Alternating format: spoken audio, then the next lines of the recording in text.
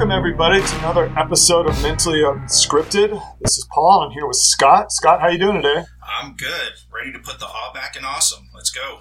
All back in awesome. Fantastic.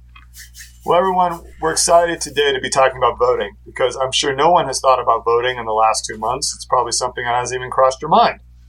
Or, if you're like everyone else who's been bombarded on every single media channel, it's the only topic that you've thought about. And as we try to do on this episode and this channel, we're going to be exploring voting, what it is, why we do it, and ideally, if we do perform voting, what are some ways that we can make the elections less disputable? Because I think if there's one takeaway I have from this last election is that there's a high cost to an unknown.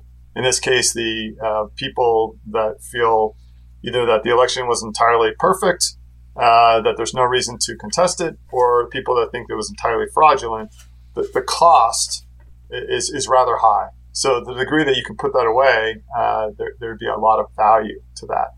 So Scott, I know we talked offline a little bit, but I think we want to start with this idea of voting and democracy and what it is. Why do we do it in the first place? So I guess I'll pose that to you. Your thoughts on, voting, why we need to vote, or whether we should be voting. Yeah, thanks, Paul. So I'm not an expert in this area, but one thing that I've found interesting is recently I've been reading a lot about the idea of the founding of our country. And there's this idea that supported by a lot of people that the U.S. was not founded to be a democracy. In fact, the founding fathers who were fans of Aristotle were actually against democracy. And for those of you who don't know, Aristotle, he ranked democracy as one of the most perverted forms of government because it leads to a lot of self-interest. And I think it's pretty easy to see that happening now. When we look at politicians, it seems like a lot of elections just come down to, which politician is promising the most free stuff to which group in order to get votes. Essentially buying votes, if you want to be very cynical about it. And the idea of, the whole idea of democracy as being, this paragon of virtue and this defending the world for democracy, it really didn't come about until the beginning of the progressive era in the late 1800s, early 1900s, especially with the Wilsonian progressives. And from my research, maybe somebody can correct me if I'm wrong, but this idea of defending or making the world safe for democracy, that was really kind of a battle cry to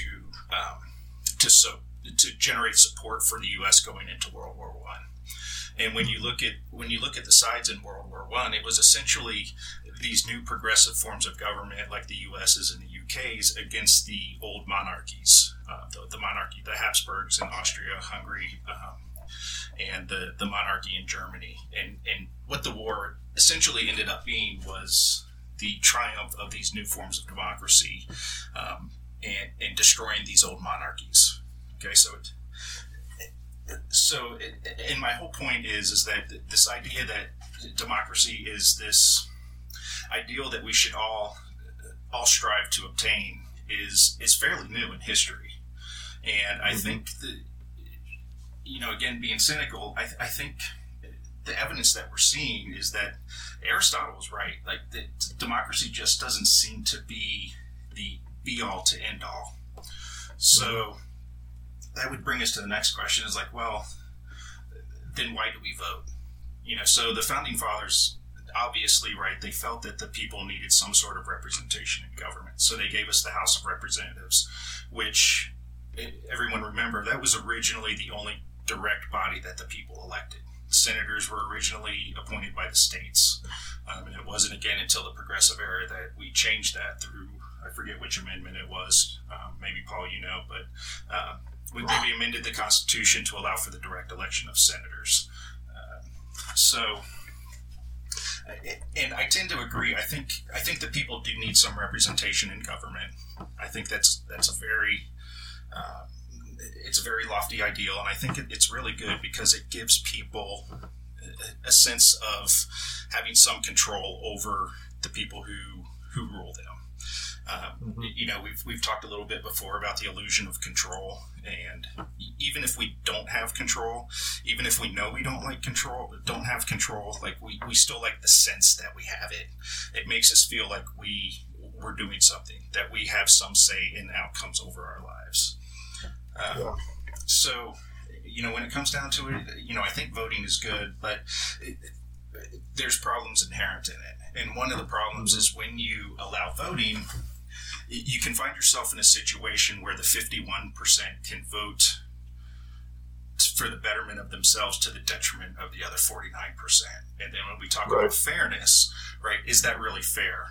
If the 51% vote to tax the other 49% at some outrageous rate, and have that wealth get transferred to the 51%, right? Is that really fair, right? So there's a lot of questions that can come up when we talk about voting, which takes us into one of the first principle A is like who should be allowed to vote, right? Who should be allowed to have a say in the government or a say in the way things are run. So, Paul, I'll kind of take a break there and let you jump in. Is your understanding of democracy, is that pretty similar to mine? Yeah, so it's interesting that when I think back to my education and studying the history of the world, which a lot of it is based on Western culture, you learn about the organization of the farms and the feudal system, and then you have the monarchs, which are governing through this sovereign sovereign mark, if you will. I mean, you have this lineage that allows them to have domain over the people that are assumed to have no power. And what I found interesting in the last couple of years reading about those periods in time was how you had private militaries that would be raised by these governments to work on their exploits. So they couldn't get the population to go and fight the wars for them, but they could get a banker to basically fund their army so that they could go out and battle. And as you move into the last several hundred years, some of that becomes more difficult. And so the idea of suffrage becomes a way in which we can offer up this representation for exchange of us having the human capital to go out and conduct our military activities. And so if you put it through that lens, you start to wonder what has been the value of voting over time and that representation.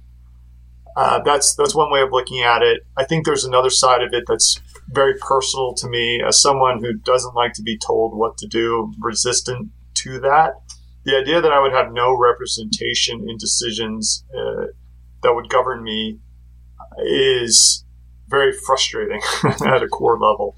So I find it difficult to say, well, I can give up the representation argument. There's another side of it too that I think we're going to explore now, which is this idea of how, if you're making decisions of a complex nature, you're voting in people, this idea that I've got representation to decide on who's going to represent me. And yet we're in an information war that is constantly sending out noise that's wrapped around a bit of signal, and we're constantly trying to distinguish what that is. And if you have that kind of signal noise ratio problem, how do you know that you're voting on the right people? And how do you know that the people that are voting on those people are able to do it in an educated way? And that is a challenge. I don't think it gets discussed enough, or if it is, maybe I'm not part of those discussions or I'm reading about it. Because a lot of the discussions that you hear about are going to be about ability to vote, voter access, so getting more people to the ballot, not less. And then you're talking about election rigging. Well, I think what I'd really like to be interested in is who should be allowed to vote. Now, at the founding of the country, the people that were allowed to vote, it was very limited, right? The idea was that we wanted to give representation to people, as you said, at the House, but it really came down to white landowner males. So it was again, very limited. That expands over time. And you're asking what their skin in the game is. Well, you have land, you have ownership, you're going to be taxed. Therefore, because you are going to be taxed, we're going to allow you to have some say. Now we have taxes that have expanded significantly in all directions, used to, depending on how you look at the usage of taxation, used to pay for programs, used to equalize society, if you will, from those who are outliers in terms of income and what they provide. But now, what the other question is, well, what skin in the game do people have other than being citizens? Right? And is citizenship sufficient for you to be able to vote? Should there be other markers? And then this is going to frustrate or sound very, very similar to those questions to the tools and techniques that were used to preclude blacks from voting in the 20th century. Questions like literacy tests, questions like identification, but the literacy test is one, and that's not at all what I'm saying. In the sense that excluding a specific group, is, to me, the antithesis of what we would want to see in the 21st century, in which we're allowing people to flourish to the best of their abilities as individuals. But then you have the other side of it. Should someone who doesn't understand about healthcare at all, and the systems that sit behind it, or the banking sector at all, and they have a politician who says, well, I'll give you $2,000 in your checking account every single month if you vote for me, they don't ask the second and third order consequence questions. They don't understand why that could put excess stress on these various systems and networks. Are they really in a position to make that vote? Right. So what are your thoughts on whether or not, being an 18 and a citizen is sufficient for you to be able to vote? Yeah, a quick answer to your question is no, that you need more than that. When you were talking, the first thing that you mentioned, it brought up, there's a book called Democracy, the God That Failed by Hans Hermann Hoppe. And it went into a lot of, it discussed a lot of the issues like around war and what war was like with the monarchy versus war with the more representative forms of government. And so I don't want to get too deep into it, but that really supports what you were saying, is that one of his arguments was that the costs of war were much higher when it was a king who had to finance it himself. And the wars, you didn't see, 20 some odd year long wars going on because the king would run out of money, right? So they had an incentive to, if they did fight the war, to pull the string on it once it became apparent that it was a losing proposition. So that's... so that's just kind of an interesting aside. So that was Democracy, the God That Failed by Hans Hermann Hoppe. It's a good read.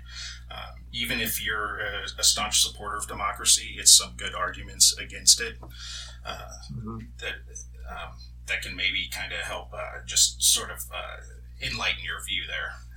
Now, to your question about who should vote, no, 18 and being a citizen is not sufficient in my view. We don't need the wholesale blocking of any particular groups. So, so I think people who don't own land or who are not net taxpayers, right, there should still be an avenue for them to be able to vote. So I kind of look at it like this. Kind of back to what I was saying before, it's like the people who have something to gain versus the people who have something to lose. So the people who, the net taxpayers, the net positive taxpayers, or I guess, that would be a net taxpayer. The property owners, right? The people who are going to be paying more in taxes to support the system, they should obviously have the ability to have a say in how much taxes are collected and how they're spent. But I think also, there's a lot that people, maybe, kids coming right out of college who maybe aren't at that level yet, they can have a lot to contribute. So we need to have an avenue for them to be able to vote. And here, I think it's knowledge. not necessarily literacy, but like you said, understanding economics. I've sent out, I think people who follow me on Twitter, I've tweeted a couple times, like, reading a book like Economics in One Lesson by Henry Hazlitt should be a requirement for voting, because it kind of lays out the idea of opportunity costs and all the second order consequences to some of these economic policies that are being pushed today. So just, and I don't know how we would do that, right? I haven't thought deep enough into that. I don't know if we would have a standardized test that people could take to establish some baseline understanding of economics or something. But you really need knowledge. You need to understand. You need to have the ability to dissect what the politicians are telling you, what they're promising, and the second order consequences of their policies. And I think that's right. Yeah. That you're going to struggle if the people that are voting on the people that have to pay are much greater. They're a larger portion of the population, right? When it comes to the taxation aspect of it. But then again, the skin in the game, they're not the ones that are actually having to pay it. So there's this asymmetry. Now, I've heard the argument, and we should discuss that here. This is about a population argument, that the population that's getting screwed because they don't have opportunities are voting in themselves opportunities by taxing, and we're focused on taxes, but I think it extends far beyond taxation. Yeah, I think but taxation is that's kind of the part of government that just reaches out and touches everybody, I think, right. the most. Right. Absolutely. And so... And that's an area that's easily influenced too. I mean, politicians can, they can get taxes changed. It seems like fairly easily. They can't, get a stimulus bill through, but they can get your taxes changed at the drop of a hat, apparently. That's right. But how do you square that argument? The one that focuses on, which I feel is more of a socialist argument. Kind of a 20th century thinking for the 21st century in some respects, not all of them, but in some, where someone says, listen, if we just, the wealthy have accumulated this wealth through a lack of opportunity for the bottom part of the population, which is in dire straits. So if we take some of the richness from that group and we funnel it into the bottom third or fourth, or whatever that number is, we can effectively make for a richer society. So the people that are at the bottom, when they're voting to tax, they're voting on a richer society, a better society. Does that argument at all hold water with you? No, it doesn't. So first off, when you're talking about doing that, I agree. The better off. The more opportunities that we give everyone, the better off society is, right? Rising tide raises all ships. The question comes in, is the government the best institution to do that? Or are there better ways to do it? Can we let the private sector do it through private charities, private organizations? To me, the government is not the best way to do that, because, so it's early January, right? We're all going to be paying our taxes soon. Do you know the taxes that you pay? Do you know what they're going to pay? Can you tell me what every dollar in tax that you give the government, what it's going to? Right? You can't. So you have no idea if that money that you're putting into the system is actually going to help people. And if it is, in what way? How much of that money is going to support, again, this 20-something year war in Afghanistan that we're getting absolutely nothing out of. So that's one of the problems, is that there's no transparency in governmental spending.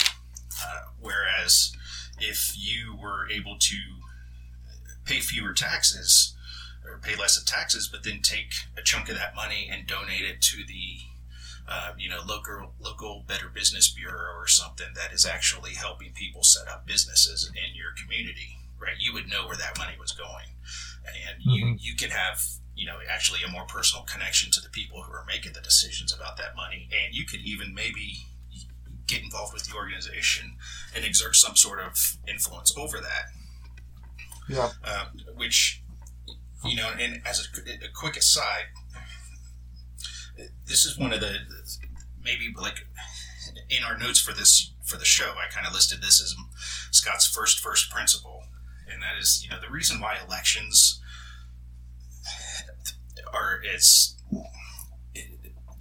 the reason why there's such a big deal is because of the amount of power that we've given the government.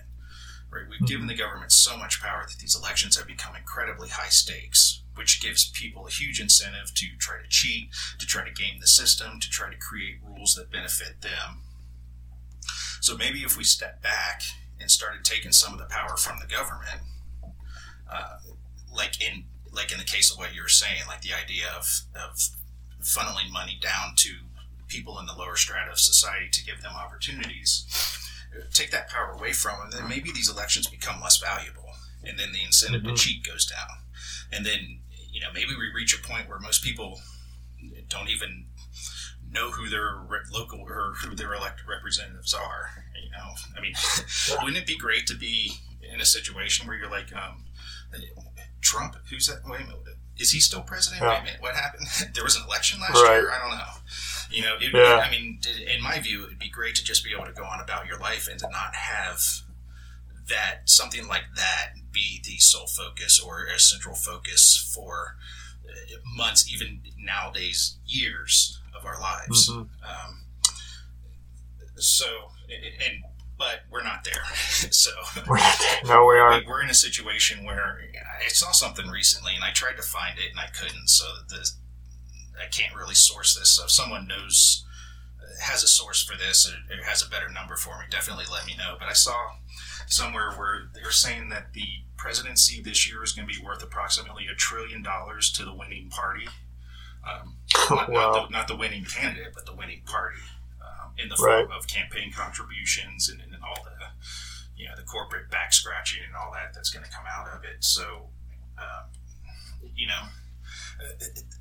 this is why elections matter, is because there's so much power involved in them. And this is why we saw a situation in 2016 with, the losing side claiming that the Russians interfered in the election, and then now in 2020, the losing side claiming that the winning side was engaged in voter fraud and all kinds of things. And unfortunately, I think this is just par for the course now. I think every election, the losing side is going to claim some sort of fraud. Well, to your point, they're actually incentivized to contest it because the prize, it's a zero-sum game, right? I mean, one wins, the other loses. One gets $1 trillion, the other gets zero. Right. So, you're incentivized to go as hard as you can in the paint to take out the opponent. Yeah, and what do we always say? Incentives matter. Incentives matter. That's right. Hey, that's the first time on this podcast. So that was just a quick aside, but no, I mean. Getting back to your question, so in the world that we live in, that's why I wanted to give the path to voting to people who weren't in the higher economic strata of society, the people just starting out. They still have the opportunity to vote, right? It's just they need to do a little more, right? They need to show that they have the knowledge to make an intelligent decision. And I'm not saying that you have to make a particular decision, right? But you just have to be able to deconstruct the promises, understand what the trade-offs are of what you're being told, not just look at the shiny prize that you'll get for casting your vote. Well, it's a difficult problem, and I remember studying in philosophy courses, same thing that you mentioned about Aristotle, about the idea of a benevolent dictator being the ultimate form of government, because you can be efficient in what you can accomplish, but you're actually focused on the well-being of your citizens, or whatever you want to call them. Yeah, unfortunately. The problem the benevolent is how do you build in? And what's interesting, over the years, I've had conversations with people that just claim that if their party wins, everything will be fine. And they've bought the fallacy that their party, not even an individual, but their party is the benevolent dictator. And I do think it's a fallacy because I'm not sure who you can point to in history that would be that individual. I mean, Marcus Aurelius is one that comes to mind, who was engaged in battle. And do we really lift him up? Even though I think a lot of us can admire his work on Stoic philosophy, but did he reduce the harm and increase the richness in his society? I couldn't tell you. Right. Honestly, I don't know enough about it. Yeah. Perhaps was he really defending Rome, or was he being the aggressor? Right, because he was pretty much at war during his entire reign. His entire reign, and there you have the issue of the benevolent dictator hypothesis, that you can or belief that somehow we can have that in our society. And so I almost default back to the democracy out of lack of options, right? And so maybe it's a question of, do you get, as you said, you have multiple layers of skin in the game that allows you to contribute and allows you to have a say, but then questions about what kind of level of say. I mean, and that creates a complexity that perhaps at some point in the future, you're able to give people the representation and the opportunity and the ability to contribute at a broader level without the cost of being able to be coerced in the voting cycle, right? Being able to be bought off by the promise. I mean, in the case of the election that was held on January 6th in Georgia, the to-be president, I'm just going to start calling him President Biden, made the promise that $10,000 or I think it was $2,000 stimulus checks would be going out to people if they won the Senate. Yeah. Now, yeah. If that doesn't sound like a bribe of the kind that we're talking about at the beginning of this podcast, I'm not sure what would sound like a bribe. And there's legitimate arguments for that $2,000. We've had an unbelievably slow year based on lockdowns, based on just illness, the fact that we're all trying to cope with remote work. You can make a very sound argument for giving people $2,000. You could also make a sound argument for opening up the economy.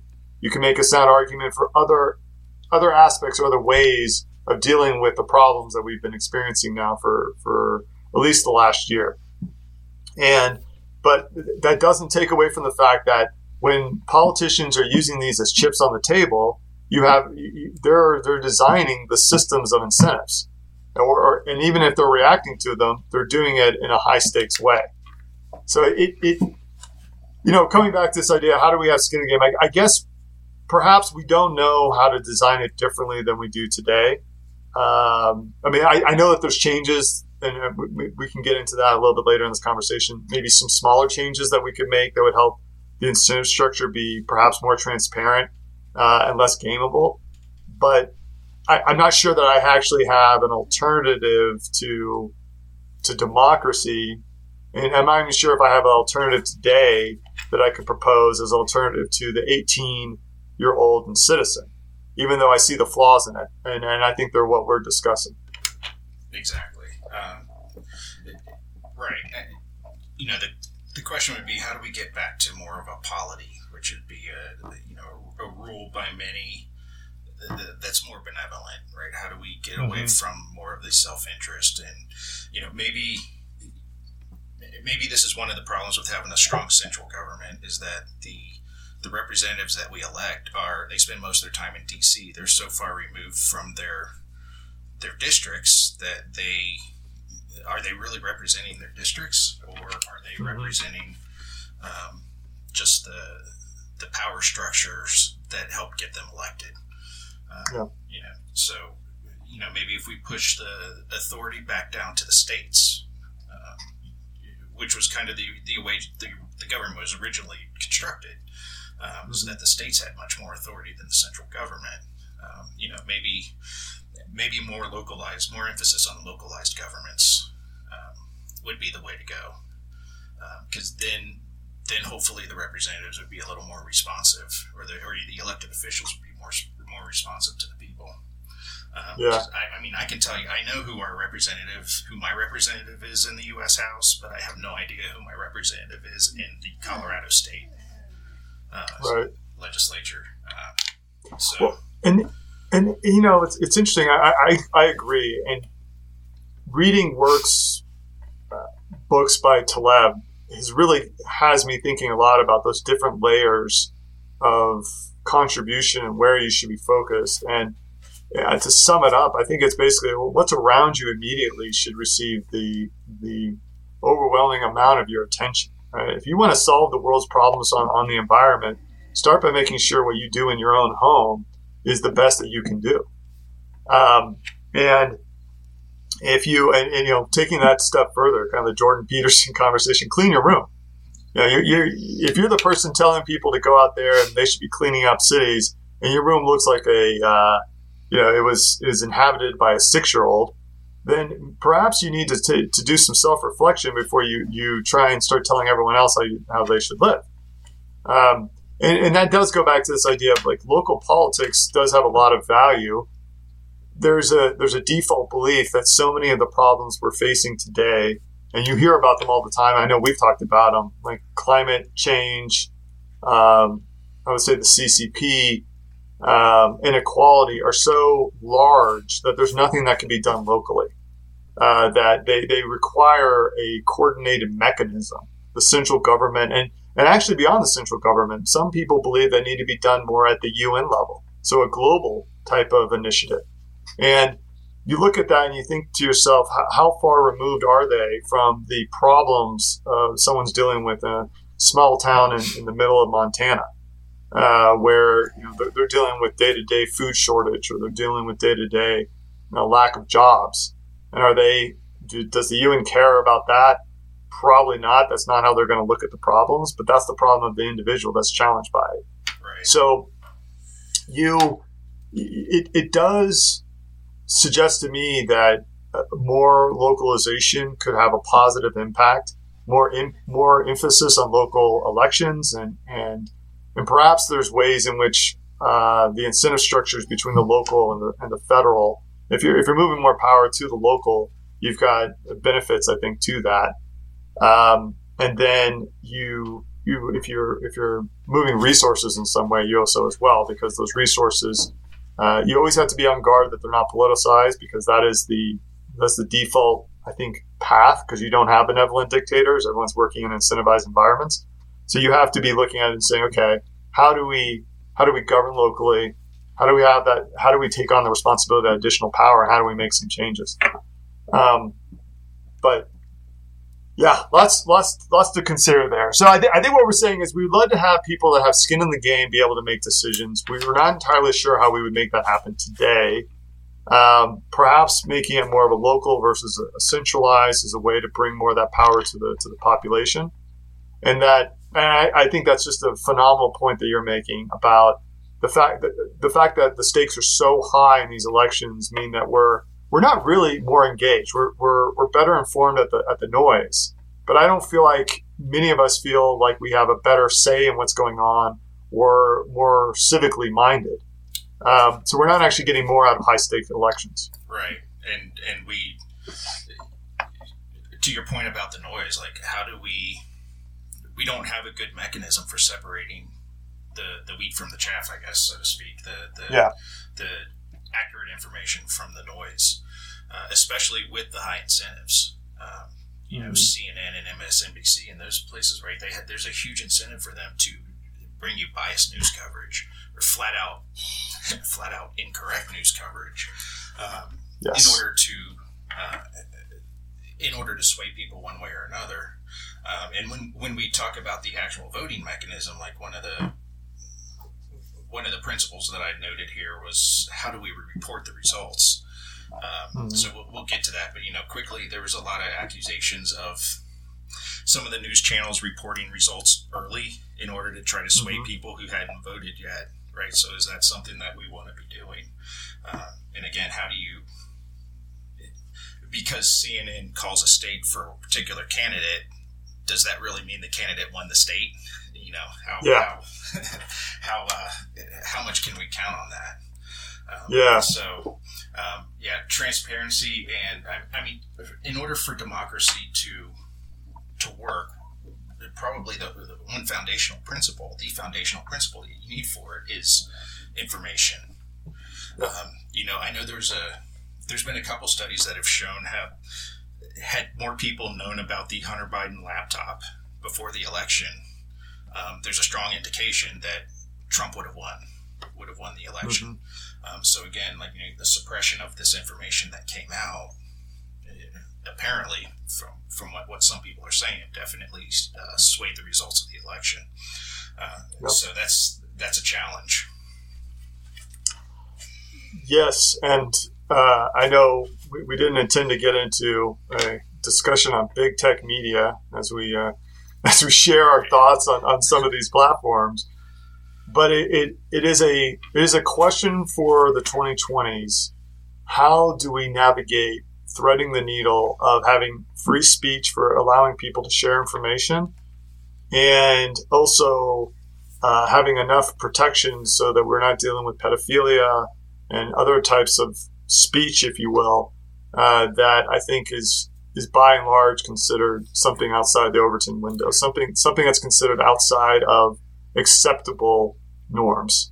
And we're at a very interesting crossroads on that point. But what did we see in this last election was, in some cases, we saw complete censoring of information through our primary channels, where if you talking about COVID in a certain way, the New York Post article that was completely censored off of Twitter. And so we saw some of that. Then we saw this other example where they were fact-checking information and adding asterisks on some of these channels. And now, of course, in the last week, we've seen other actions taken by Twitter and Facebook as a result of the January 6th storming of the legislator in Washington, D.C., where I think all of those, regardless of whether you agree or disagree with what action was taken by the media platforms, I don't know that anybody could argue that there's no impact from the action that they took, and that we should be asking ourselves what is the appropriate choice, because democracy dies, and again, as we said earlier in this conversation, we don't have an alternative right now for it that we would propose. So democracy dies without information. And we have examples in the world today, from Iran to the CCP, of what happens when people are not educated and controlled. And, then the example of Hunter Biden is an interesting one, where you can say, well, these social media platforms aren't really that impactful for getting this information out there. But then you ask yourself, well, then why were these channels censoring this information, especially when it comes out now that there's more questions about it, and some of those same media outlets have now retracted and point out that maybe there are some issues here. It seems that they're playing a game with us. I think they certainly had an agenda in trying to restrict access to that information. And now that the information will be less damaging, they're willing to draw some attention to it. Well, let's talk a little bit about that. I know we're about 40 minutes in, but we can spend a little bit of time talking about this idea of manufacturing consent. I know you've raised that to me. I haven't read the book. I believe it was a book co-authored by Noam Chomsky, in which he presented this idea. And maybe you want to share your idea of the concept and why it's impactful. Yeah, so I haven't read Manufacturing Consent either. I did read Matt Taibbi's Hate Inc., which I think came out last year, maybe the year before, and he's kind of styled it as being sort of a modern update to manufacturing consent. So Matt Taibbi is a journalist. He used to work for Rolling Stone, and I believe he's independent now. But he's a left-leaning journalist. He's a great person to follow and pay attention to. I think he takes a very reasoned approach to what's going on in the world. But he was in Hate Inc. He tells a story of his time on the campaign trail, following campaigns, and just how much influence the media has on the public, and the concerted effort by certain media outlets to create a certain narrative. And he talks a little bit about how the media, in some circles of the media, kind of blame themselves for the election of Trump in 2016 by the way they covered the Trump campaign and by how much attention that they gave to the Trump campaign. Under the idea that Trump would have been the easiest person for Hillary to defeat, so if they were going to cover Republicans, they were going to cover Trump. And then also, the media was also responsible for reporting that, Hillary had like a 98% chance of winning. So there's some thought that maybe all of those stories sort of suppressed the turnout for Hillary, which allowed Trump to win, since everybody thought that Hillary had it in the bag. I did. I did not expect Trump to win. No, I didn't either. I was over in Europe during the election, and I remember waking up in the morning and turning on the news, CNN, and just seeing the results, going, "What? What am I watching here?" Yeah. And we went outside later in the day. We were in Germany, and there was a group of young kids out, and they knew we were Americans. There was a whole group of us, and they were kind of laughing at us about how Trump being our new president. So news made it around the world pretty quickly. Yes, it does. So anyway, the whole idea is that the media creates this narrative, okay? And this is the narrative that they want you to see. It's sort of kind of like there's the two worlds, right? There's the real world, and then there's this world that's created by this corporate political structure. And I think we can kind of see that, right? You turn on CNN or MSNBC or Fox, and you see a lot of stories about rampant racism and about all the devastation from COVID, but then you walk outside and you don't really see it, right? People aren't out in the street fighting each other. There aren't dead bodies laying on the side of the roads. So you have to learn to separate the two. And the idea is that this is a conscious decision by these media outlets to create this narrative in order to get people to act a certain way, and they create what they call the Overton window. And the Overton window, it's just it's the realm of allowed discussion. So as long as you're discussing something within the Overton window, the media will allow that on the airwaves. They'll not censor it. But as soon as you start saying things that go outside of the Overton window, then you immediately get cut off, right? You don't get a voice. So, for example, like we were talking about earlier, like taxes to kind of help minorities get more opportunities. So, inside the Overton window would be discussing whether we should have more taxes or lower taxes for this, and how much, and which agencies should do it. But going outside of the Overton window would be like what we said is, well, should the government even be doing this anyway? Right? So the idea that government should not be involved in this is outside of the Overton window and probably wouldn't get much play on mainstream media. Well, and then on top of that, they can add the asterisk of this is a conspiratorial type of thinking. So when you have, I think about the Tea Party, the arising of the Tea Party and people saying less taxes, less government, this was viewed as a group of people that are conspiratorial, that are just anti-establishment, right? And there's various, you find this over history if you read about the anti-groups, if you will. They are labeled a certain way by the media depending if they're considered useful or not. And I did read the opening statement, or basically the opening viewpoint from the book, Manufacturing Consent. And the only thing I would add to what you shared was this viewpoint that the sponsors of these media outlets are indirectly controlling these aspects of it. So they are indirectly controlling the width of the Overton window and where it's shifting. The topics, and they go on to say it's not just the narrative that's talked about at the newsroom, but the experts that are provided that would actually provide support for these ideas. Exactly. So I think they talk about it in a rather, it's almost this decentralized or decentralized centralized, which I know is you can't have the two combined. But you can imagine, especially in the when the book was written, I believe it was in the 80s, maybe the 90s, maybe earlier. You had more distribution of media channels. It's concentrated quite a bit since then. And at that time, you have all these sponsors. Well, the sponsors are going to have different beliefs and views on what is actually considered part of that Overton window and what should be discussed. So in that way, it's more decentralized, right? Or you have more variety or variation.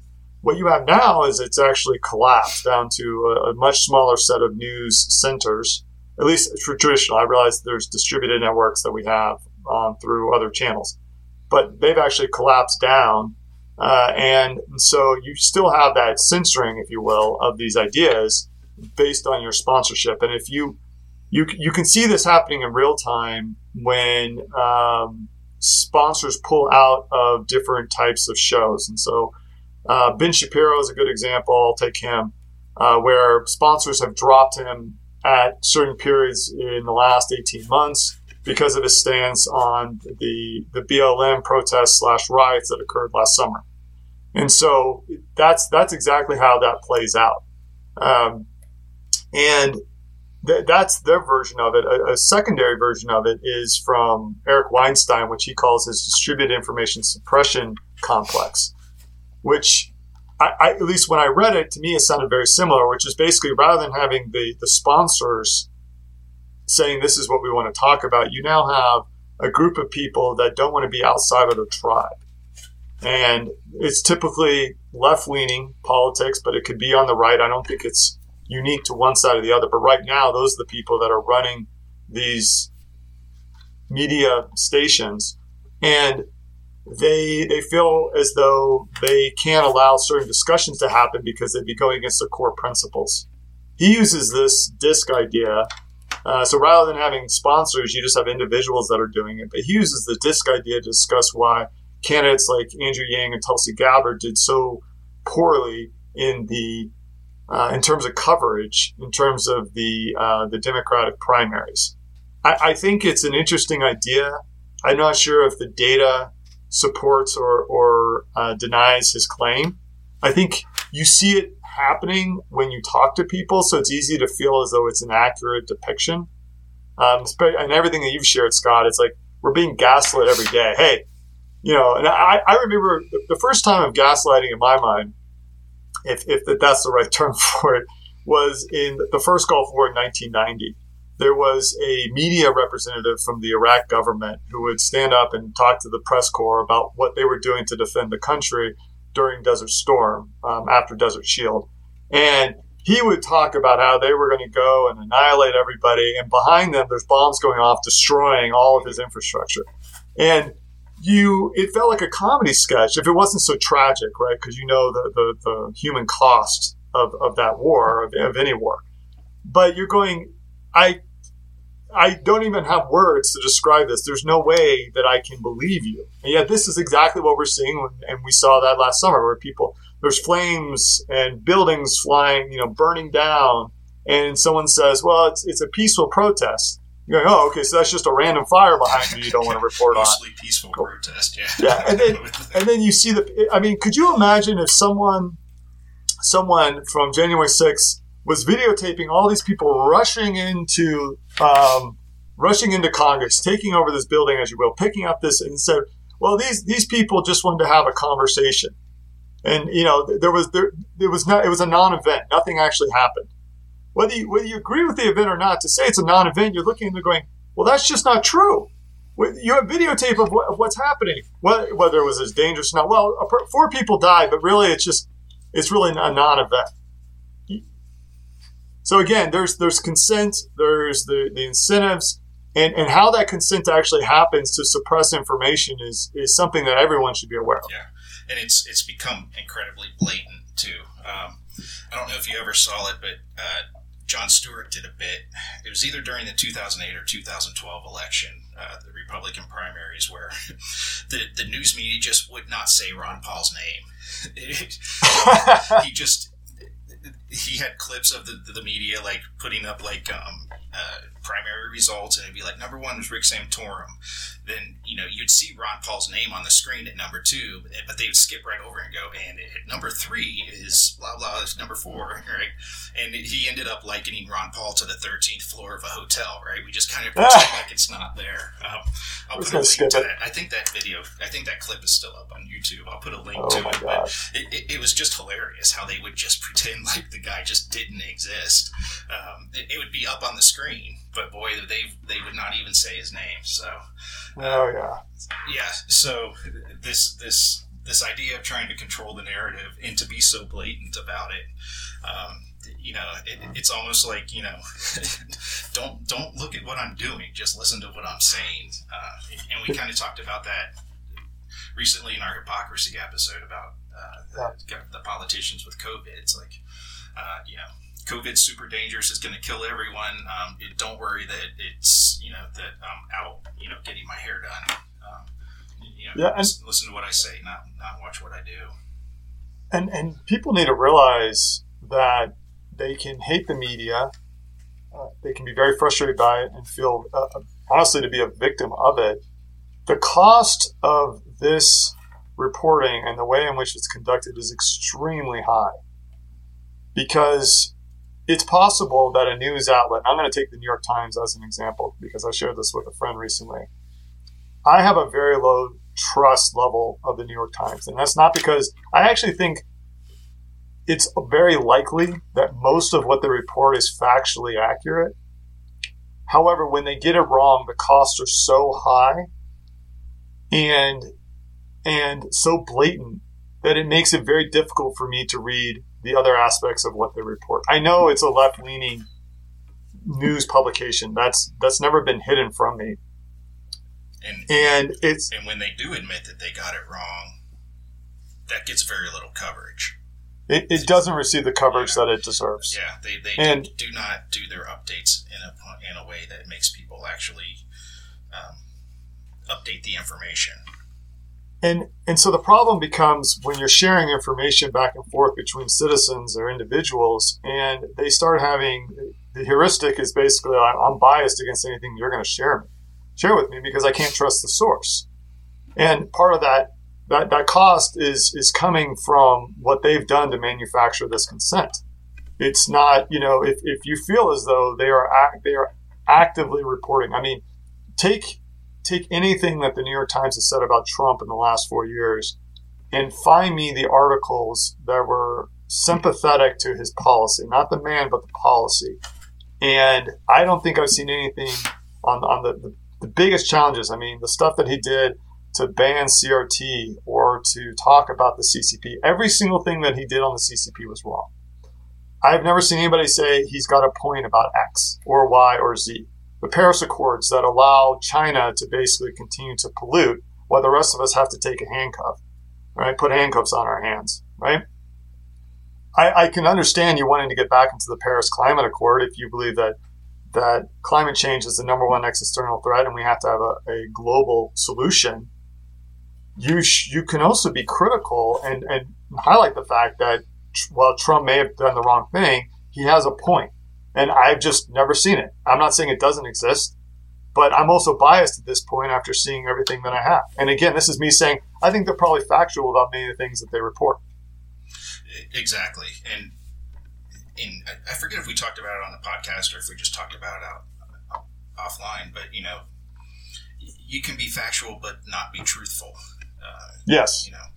And as you were talking, the one example that that came to mind is the New York Times ran the story about the Russians paying a bounty on to the Taliban for U.S. soldiers, and I forget where I heard it. It might have been on the Scott Horton podcast. He was talking about this, but if you read the New York Times article, they don't actually say that we have evidence that Putin was doing this. He was just saying that people in Washington and in the intelligence agencies are saying that Putin was doing this. Okay. Mm-hmm. So it's truthful. Yeah, people were saying it. Okay. But then when other people were picking up that article and writing their own stories about it, that truthfulness, that factual correctness got lost, and it became Putin is paying. Right? It was no longer telephone.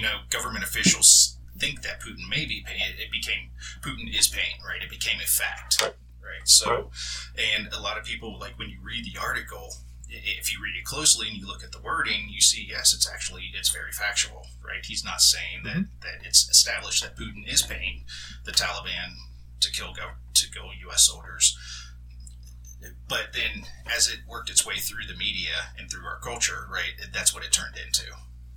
Right. And, there's some question about, is there a lot of journalistic integrity in writing a story like that, knowing full well what's going to happen? Yeah. I obviously have a very low trust of information that I receive. It makes it difficult. There's a high cost to trying to understand the truth, which is you have to triangulate across multiple sources. You have to be able to look at the topic and understand what the what could be the most likely outcome of what's actually happening. It's difficult. It's expensive, and we're incentivized on our social media platforms to be continuously engaged, and so we're constantly digesting more noise, less signal. We're having to go out there and try and triangulate about topics, and we're also, most of us, myself, put this at the top of the list, very difficult about trying to bring in and say, this is the topic I'm going to focus on because everything else is too broad. So we end up taking in a lot of noise on topics that perhaps we're less interested in. Right. I'm not sure everyone is as interested in Trump, but the notifications, the anger, hysteria, it gives them a way to continue to publish. And it won't be Trump, it will be a new topic in the coming era, and we can talk about that. But we're almost at an hour here, and I know one of the topics we wanted to cover was this concept of securing the elections with better technology. Yeah. That's something that's very close to mind. Do you want to maybe cover that in part 2 to this podcast? I think that may be a good idea. I think there's enough meat there to really dive into and really chew on. So, that's a great idea. We'll continue that on another day. I guess as we are coming up on the hour here, is there anything else you think that we didn't cover in terms of democracy, this idea of voting, why it's important, what to consider, consent and systems? Anything else you think that we could talk about in the last 10, 15 minutes? Everything that I have left here in my notes is actually going into securing the election system. So I think I covered everything. I just kind of want to throw this out there. This is an issue that I think is really interesting. I kind of joke around that, I love politics. I have a love-hate relationship with politics. I love it because of just the absurdity of it. Yeah. But I hate it that it has such an impact on my life, and it's something that I have to pay a lot of attention to. But this is one area that I think is really interesting, is this idea of what's the best way to govern people, what's the best way for us to govern ourselves. So, to the listeners, this is something I would really love to hear some feedback from people on, and also maybe get some good articles or books that maybe we could look into to get more information on this. So if anyone has anything, definitely hit us up in the comments, and maybe we can get more of a debate going about this. Yeah, I agree. When you walk away from this idea that I was, my life, as I mentioned earlier, I'm raised this idea that we vote, it's part of our civic duty, and it's part of our engagement in a society. If you take a step back from that and start asking these types of questions, it opens up an entire landscape that you want to explore, that you want to ask questions about. And one of the areas that I find fascinating is game theory and Nash equilibriums. Oh, yeah. I came to those concepts. I think many of us have seen the movie with Russell Crowe. Is that A Beautiful Mind? Yes. Yeah. Beautiful Mind. And they talk about Nash equilibriums and that, but if you actually, the best reading I ever did on one of those, and maybe it wasn't reading, it was a YouTube video, was from the Cardano project, and led by Charles Hoskinson, I believe is his name. But it's a crypto-based project, but they're doing a lot of work that's just pure research and understanding gaming and how it actually operates between different actors. And when they discuss this concept of gaming and how the Nash equilibrium means that both parties are most incentivized to continue down the path that is best for the system, rather than the cost to go anywhere else is just higher. It started making me think a little bit about the games that are being played, and within our government and our political institutions, and asking myself, have we reached Nash equilibrium or not? Right? And to me, it seems as though there's a fairly good argument that we haven't, and we should be looking more into how we model these scenarios to understand how can we get to the right outcomes. Not that it has to be, hey, someone produced a model, this is the output, everyone has to agree to it. But it seems like another analysis or part of the tool belt that should be part of the discussion. Yeah. Because from where I'm sitting, right now I feel very frustrated with the events of my country, in my country. And I don't think it's my country. I think it's all over the world you see frustration. And, of course, after a year of being shut down, people are angry. And they want to get out there, and they're asking more and more questions about their governments, as they should. They should always be asking questions about their governments. And if you want to be asking those questions, we should also be asking ourselves, what are those solutions? And I think that looking at the gamification, how those games are played, I think Adolph Reed is someone else who's talked a little bit about that, who's a much more of a left-leaning philosopher and political scientist person, professor, is that, his kinds of discussions would be areas I'd love to get into. And I agree with you, Scott. I would love for people to point you to different areas, different topics, or different resources that we could read up on this topic, because it's going to continue to be a part of our lives, and I think it's something worth exploring. Yeah. Two quick thoughts on the Nash equilibrium. Bob Murphy, who's an Austrian economist, so he's heavily associated with the libertarian movement. He did a great podcast kind of discussing what Russell Crowe got wrong in The Beautiful Mind, how he got, and it's been a long time since I've seen A Beautiful Mind, and I'm not an expert on the Nash equilibrium, but apparently there were some points that they got fairly wrong. So I'll put a link to that podcast episode in the show notes. So if you do watch A Beautiful Mind, understand that maybe you're not the 100% of this. It's Hollywood, people. Right? It's Hollywood. And also, one thing, we can talk about this more on the next one, but one of the points that I had when we talk about securing the election is, I think one reason why there wasn't a huge push by the government to do more investigation into this election is that both sides have an incentive to maintain the system the way it is, even if it's flawed, because let's just be cynical and assume that there is voter fraud going on. Both sides are doing it. If you think that one side's doing it, the other side's not, you're very foolish. I would recommend to listen to our podcast over and over and over again to understand that very rarely is one side going to be benevolent and the other side going to be evil. It's just there's too much of a gray area there.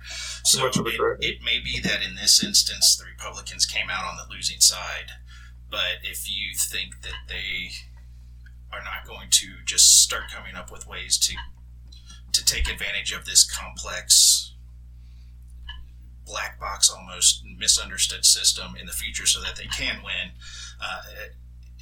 you would be wrong. So I don't think there's, and I don't know if that would actually be Nash equilibrium, where they have an incentive to kind of keep the system the way it is. But I think that's one of the reasons why we didn't see a bigger push for people to look deeper into our election system. Just because both sides, they know that there's flaws in it, and they are more than willing to exploit those flaws for their own benefit. Yeah, well, I think a system could be designed with unfavorable outcomes and still have a Nash equilibrium. Yeah. Right? Being some structures being there, and that's what you alluded to. Right. I agree. I have no illusions that either party in this country, and I think it's fair to say in most countries, they're going to operate off of the incentive structure that's going to keep them in power. Yeah. And it's a question of what is the cost that we pay if we're caught in playing that game. And I don't think that we're going to see this go away, even with technology changes, even with potential better visibility into information that is, that's been kept secret. I mean, getting better visibility into these voting systems would help. But there's still incentive for those in power to maintain their power structure. Yeah, definitely. That's not going away, and that doesn't matter who's in charge. Right. Well, if I was in charge, it would change, but That's right. Yeah. Well, if we were in charge, everything would be perfect. Perfect. Exactly. Yeah. Exactly. Yeah. All right. Well, guys, thank you. We're going to do a part 2 of this in which we will go deep dive as far as we can into ways and solutions of improving the election process to come up with the right, to better outcomes than what we have today. So until then, take care. We'll speak to you soon.